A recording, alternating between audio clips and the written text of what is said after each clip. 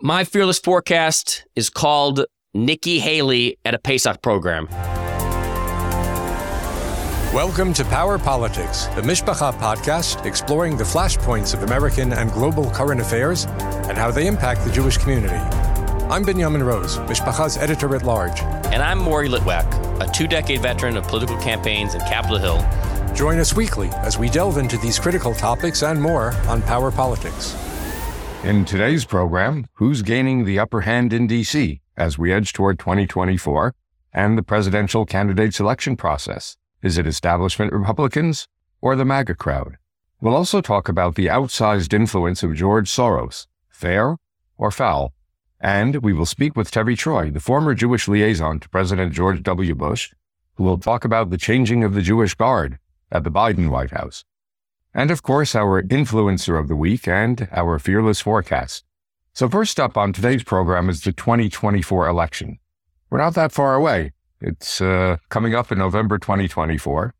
And the election, aside from the presidency, is set to draw a flood of Senate candidates built in the traditional Republican mold. So what we have is the McConnell wing of the party, if you can call them that. They're trying to regain their foothold over the MAGA forces, which are controlled by former President Trump. And this is all after the disappointing lack of any red wave that the Republicans were hoping for in the midterms in 2022. So that's in one corner, the McConnell wing, the more conventional Republicans. And in the next corner, and you can call them freedom fighters or the rabble-rousers, if you will, whatever you want to call them, the MAGA wing. This is the pro-Trump Republican wing of the party, and it's still very, very strong. And they're out there fighting every day for positioning. So, Maury, you're a little closer to the scene than I am. How do you see things playing out? Well, it's interesting because there's a lot of Senate races that are up. There's these cycles. Everyone knows that senators are elected every 6 years. Members of the House are elected every 2 years. So this go-around, you have 34 Senate races, but the Democrats are defending 23. The Democrats are defending 23 of the races, which means Democratic senators who are incumbents, current senators, have to defend those seats. So it's a big deal, but I think it's a big deal because of 3 states: West Virginia, Ohio, and Montana. So on paper, it seems as if the Democrats have a much tougher road to hoe. I think as on paper, they have a tougher road to haul because they have to defend so many of those open seats. And because when you look at Joe Manchins of the world or Sherrod Browns or John Testers, they are very active Democrats in their party, in party politics and everything else like that. But in their state, they are in red states. These are red states that they are defending. And so on paper, it looks like, Binyamin, the Republicans should maybe, finally have their wave in some meaningful way on paper. Is Joe Manchin beatable in West Virginia? It's interesting because Larry Sabato's famous crystal ball from the University of Virginia came out with its analysis of all the Senate races. The crystal ball basically said that based on this, you would assume that the Senate is going to flip. Places like Manchin are going to flip, other things like that. But they said the entire Senate is a toss-up.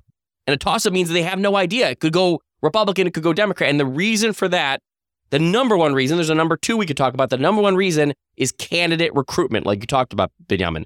Who do they get to run for these seats? Because maybe Joe Manchin is beatable on paper, but if they get somebody who is too far right, or they get someone who can be demonized or caricatures, it's going to be very difficult for them to beat a Joe Manchin. I would say the same thing probably applies in Arizona to Kyrsten Sinema. She decided that she's not going to be a Democrat anymore, although she's still caucusing with the Democrats. There's also been some talk as to whether she actually might flip parties and become a Republican before the next election. How do you see that playing out? I think the biggest fear that everyone seems to have on the Democratic side of things is if she runs as an independent and splits that vote. Anybody new to politics, new to campaigns, has to just imagine it like a pizza pie. And there's only so much pizza to go around. So if 6 Democrats can claim the pie and there's 4 pieces of pie left, okay, the Democrat's going to win the thing.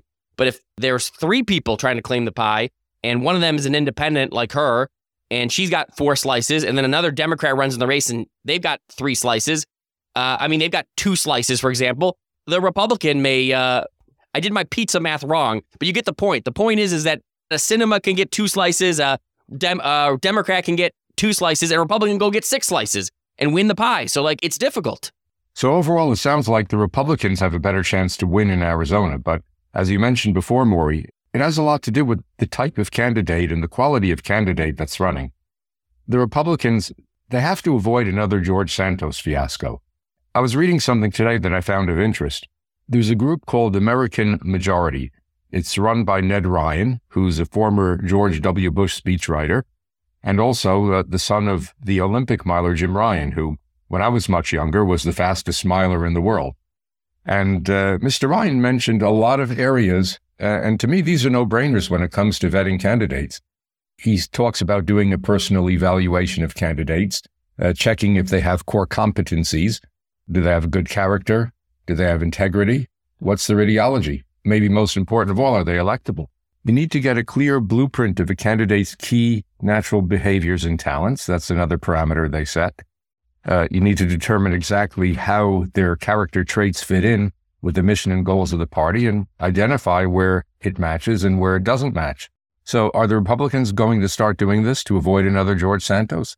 To me, this should be the default behavior. I think the Republican National Party, similar to the Democratic National Party or to any of these committees that elect on the Senate or the House, desperately want to do these things, but there's only so much that someone could control within a state caucus or state committee or anything else like that. And I strongly encourage people, certainly those listening in America, to go and look at what a local Republican committee looks like or Democrat committee looks like in New Jersey or in New York or in Ohio, wherever it is. And what they'll see is that they're not waiting for a call from the Republican National Committee to determine who they back and who they support.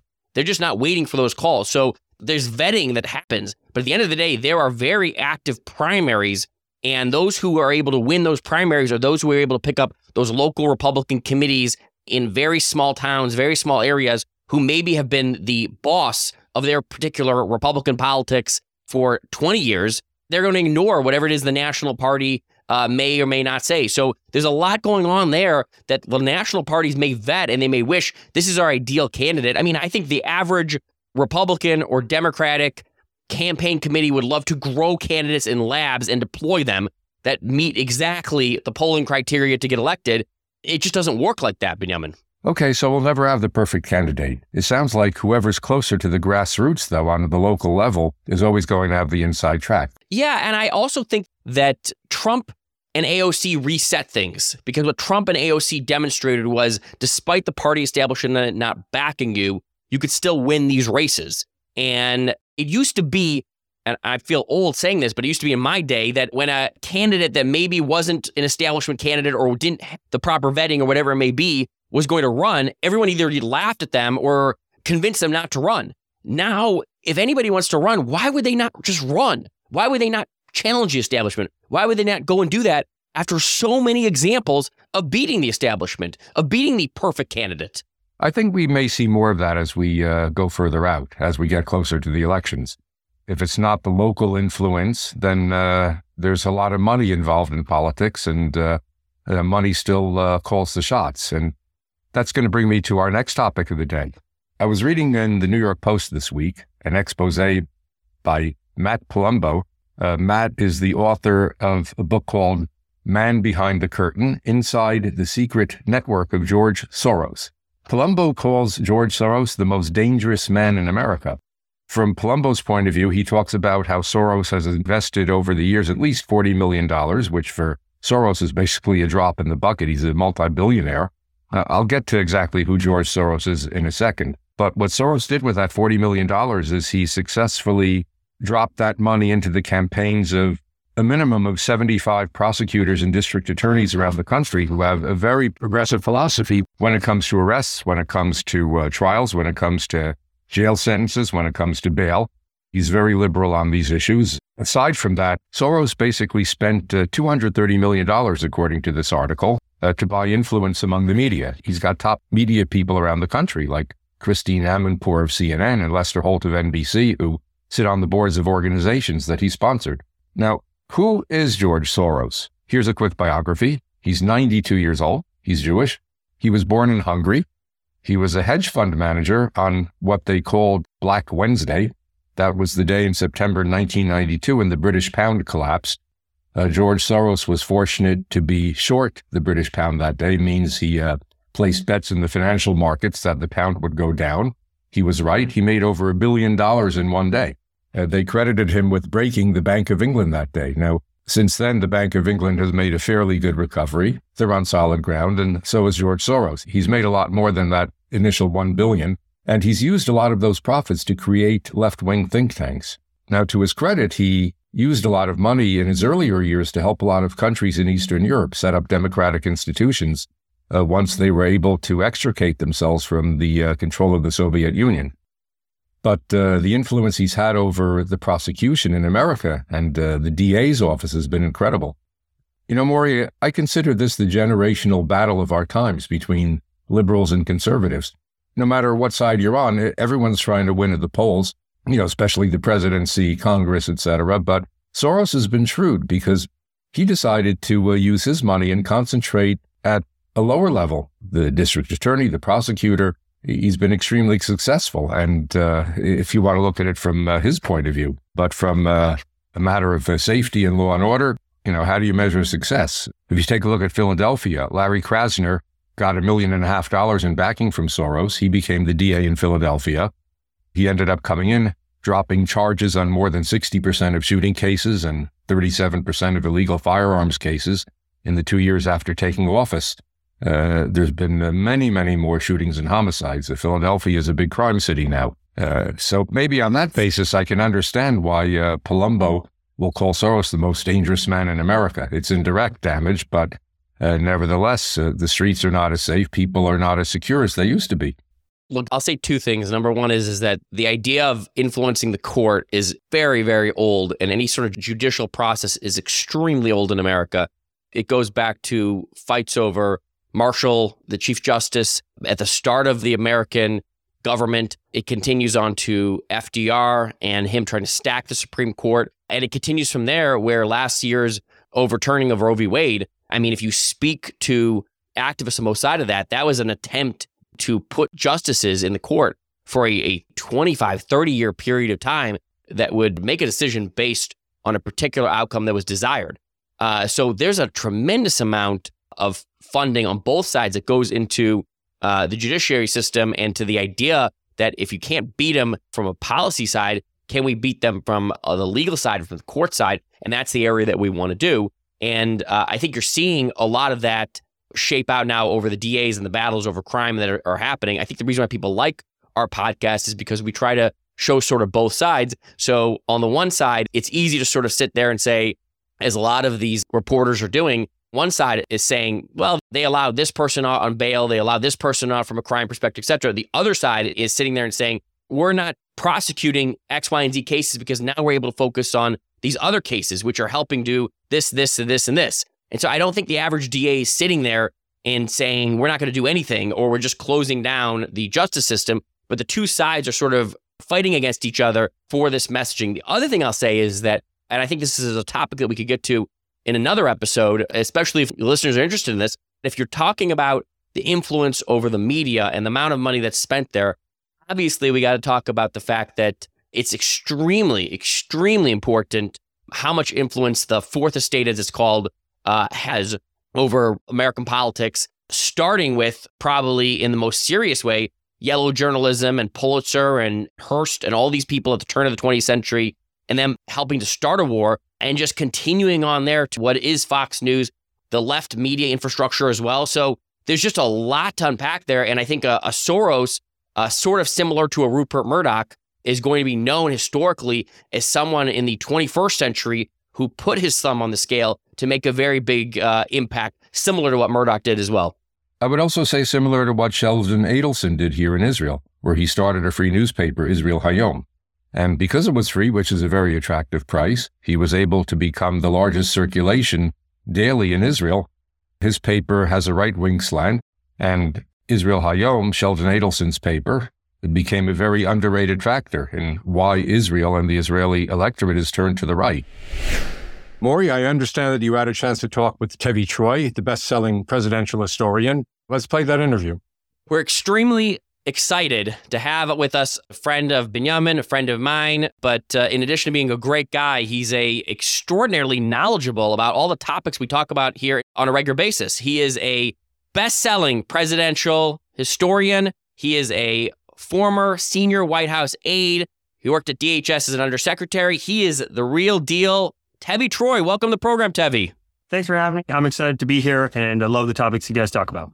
So I don't want to get right into it because this is really interesting and sort of feeds into the worlds that have merged for you. I saw that we have a new White House chief of staff, and I saw as well that he happens to be MOT, a member of the tribe. Right away, my Twitter feed and everything else is Tevi Troy, Tevi Troy, Tevi Troy, because there's a lot of interesting background here, Tevi, right? Yeah, absolutely. He is Jewish. I saw him. I actually met him once at Rabbi Shem Tov's Hanukkah menorah lighting on the Ellipse, and I don't think he's from or anything, but he is Jewish. And it is interesting. And the thing I pointed out is that he is Biden's second chief of staff, and both of them have been Jewish. It used to be a really big deal when there was a Jewish White House chief of staff. The first one happened under Reagan, Ken Duberstein. Then we didn't have one for almost 20 years until Josh Bolten did it under the Bush administration. And to that point, there'd never been a Democratic Jewish chief of staff. Then Obama had two, and now Biden's had two. But all these presidents have had chiefs of staff. Biden, thus far, is the only president to have only Jewish chiefs of staff. And that's the point I tweeted out and got a lot of attention for.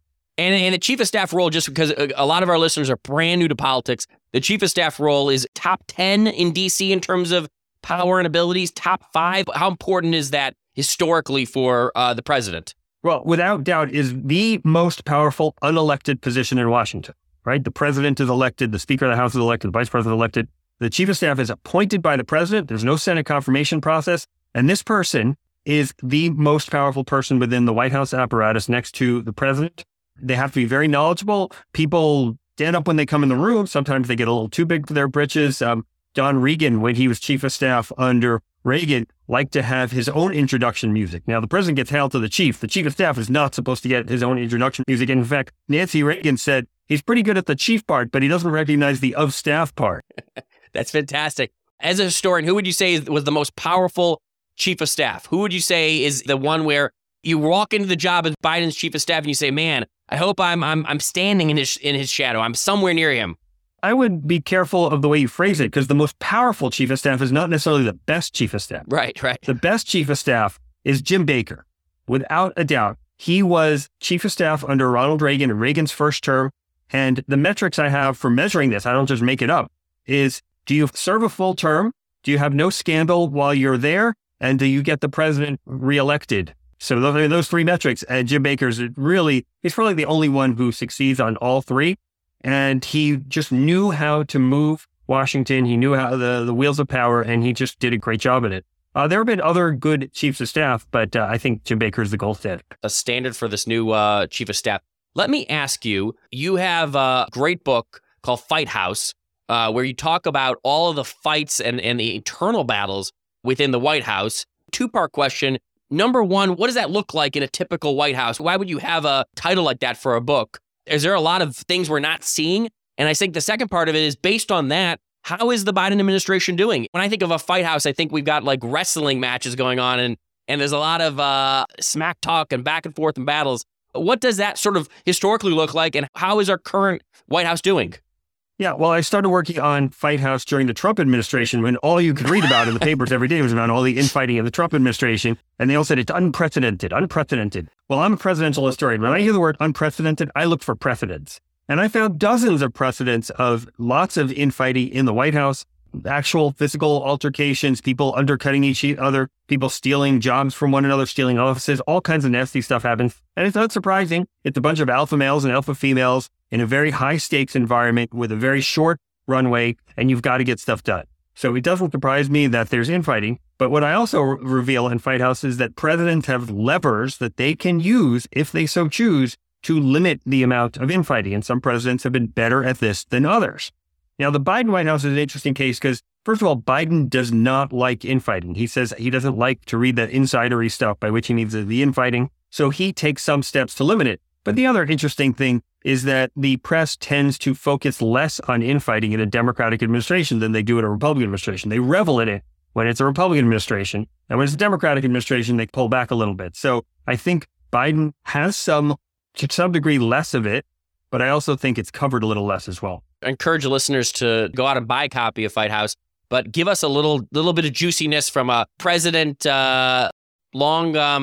not with us. Give us something good. So let's talk about the Ford administration. So in the Ford administration, there was this guy named Bob Hartman who was very close to Gerald Ford, but he was a complete jerk and a bit of a drinker. And he set up shop in the room that's right next to the Oval Office. It was basically the Monica Lewinsky room.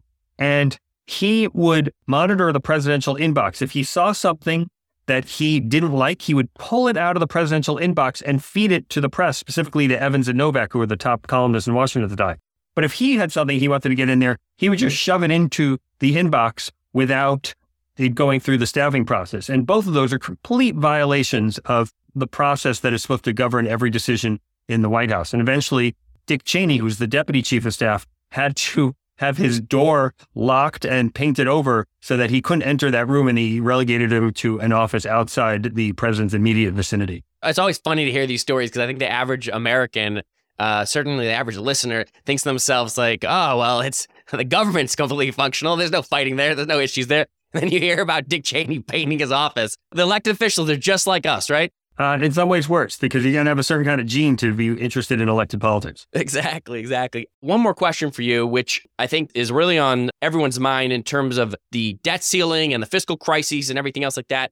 I saw that the Speaker, McCarthy, is planning on going and sitting down with the president, and that made a lot of news. I know the press doesn't like to cover the unity as much as the fighting that goes on, but they are going to be meeting, and it begs the question, how do you think this relationship's going to look based on past precedent? Because just in my lifetime, I mean, I remember Jim Wright and Reagan battling it out. I remember clearly Gingrich and Clinton battling it out, and Pelosi and Trump had no love lost there.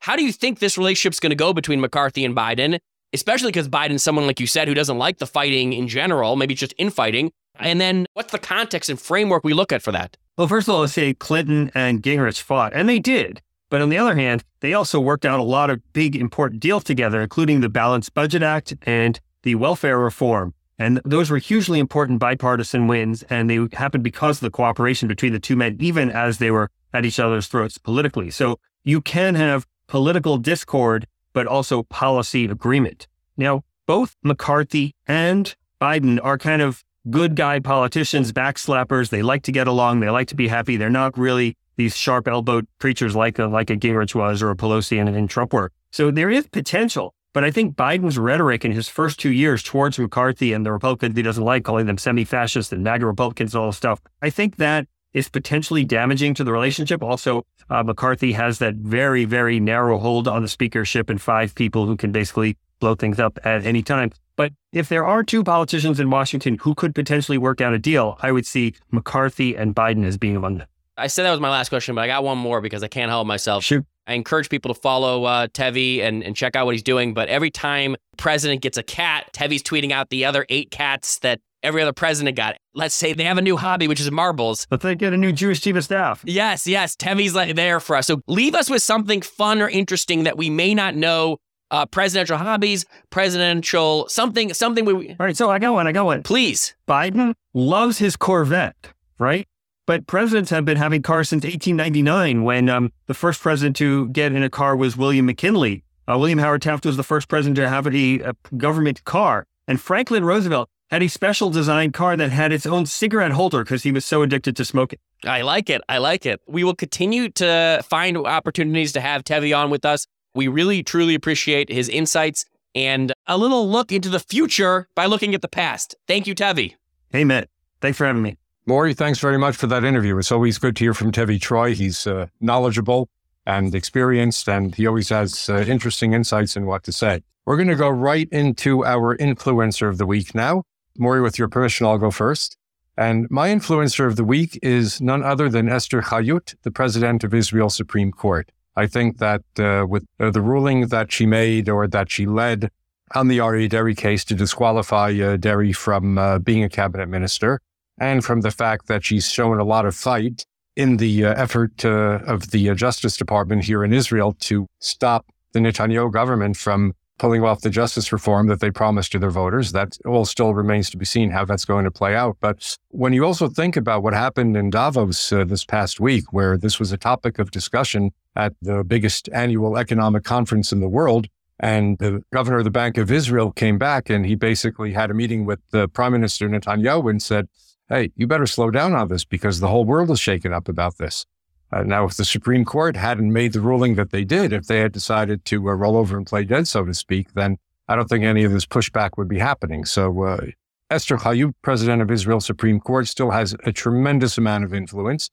She showed it in the past week or two, and I think we're going to see that rolling forward as well. All I heard over the last week was her name. So great selection. From my perspective, the influencer of the week is Governor Newsom. To me, the reason why he's the influencer of the week is because there were two horrific shootings in California where Governor Newsom is the governor, and Governor Newsom was on the scene. Governor Newsom was leading on the issue. But to me, the reason why he's the influencer of the week is because what he says becomes national news. And this is the talk and look of someone who's considering running for president. And the fact that he has in his home state the Speaker of the House, Kevin McCarthy, who can rail against, like he did this week, and he can do those things, demonstrates why he's such an influencer and why he's the influencer of the week, because he took something that happened in America and he was the leading voice on it. What it bodes for him is his presidential chances, the sort of rise of him as a national figure, and very much you're seeing what's happening with DeSantis on issues is happening to Newsom as well. These governors of large states have the ability to control narratives, control issues, talk about issues in a very serious way. And so to me, that's why Governor Newsom is the influencer of the week. And now for the Fearless Forecast. We were talking about this earlier in the program about tough Senate races coming up in 2024. And I'm going to go out on a limb here. I'm going to say that Bernie Sanders is not going to run for re-election in Vermont. Now, that probably goes against all logic, because Sanders is going to be 83 next election day. And it's not that he's too old. We know that there's been senators who served to 90. And I wouldn't be surprised if, on one hand, Bernie Sanders says, I want to set the record for being the oldest senator in office. I think you'd have to get into his good 90s for that to happen. But I just have a feeling that he's going to take a step back. And he's going to decide, let someone else do this job and let's get some younger blood here in Vermont. So that's my Fearless Forecast. I don't think that we'll see that in the next week or two, but I do think that before they have to decide who's going to be the candidates in Vermont, that we might well see that happen. My Fearless Forecast is called Nikki Haley at a Pesach program. And the reason why it's called Nikki Haley at a Pesach program is because I believe that by Pesach time, Nikki Haley is going to be all over the Frum community. There's already talk about her hiring presidential campaign consultants and her starting to dip her toe into the presidential race on the Republican side. I think by Pesach time, she's all over the Frum community. And I think the reason for that is because she's extremely popular amongst Jewish circles and certainly amongst Frum circles as well. I really strongly believe you're going to see her in Miami Beach. You're going to see her in New York. You're going to see her in New Jersey. The community really loves her. And the idea of her running is going to be very exciting to people. So my Fearless Forecast is not only by Pesach time is she everywhere, but we even see her dropping into those Pesach programs as well to sort of make a name for herself. I think with Haley and other candidates who are perhaps a little lower down in the polls at this stage, the sooner they jump in, the better, because if they can get the jump, not only in fundraising, but in publicity, they can generate some positive momentum. So Maury, that's one I'm definitely going to be keeping my eyes on. I feel like we're doing really well with the Fearless Forecast. I don't feel like I'm as ambitious or bold as Binyamin. I feel like Binyamins are great and they have specific dates and times on. So I tried with my forecast to give like a Pesach date in April. I'm trying to keep up with Binyamin's Fearless Forecasts because they are beyond fearless. So you're really setting the bar with a lot of specific dates and times. If any of these hit, Binyamin, it's going to be legendary. So we're excited for one of these to hit on the date and time you predict them. We'll have to revisit them because I think if we were keeping track right now, I think you'd be ahead of me at least 2-1. But some of mine are safer. Some of mine are safer. Binyamin's are great. They're like, Biden's going to do it, announce in this state. Sanders is going to not run. Like really bold. I love it. I think it's great. We're going to have to revisit it. We got to do that for one of the segments. But as always, fantastic Fearless Forecast, Binyamin. Thanks, Maury. Good working with you as always. Thank you. You are listening to Power Politics, unpacking the power players shaping our world. A Mishpacha podcast. Enjoyed this episode? Leave us a rating and share with your friends. Have a topic you'd like us to discuss or a guest to suggest? We'd love to hear from you. Drop us a line on Twitter at The Mishpacha or at mishpacha.com/powerpolitics. This episode was produced by Jag and Detroit Podcasts with sound design by Cedar Media Studios. See you next week.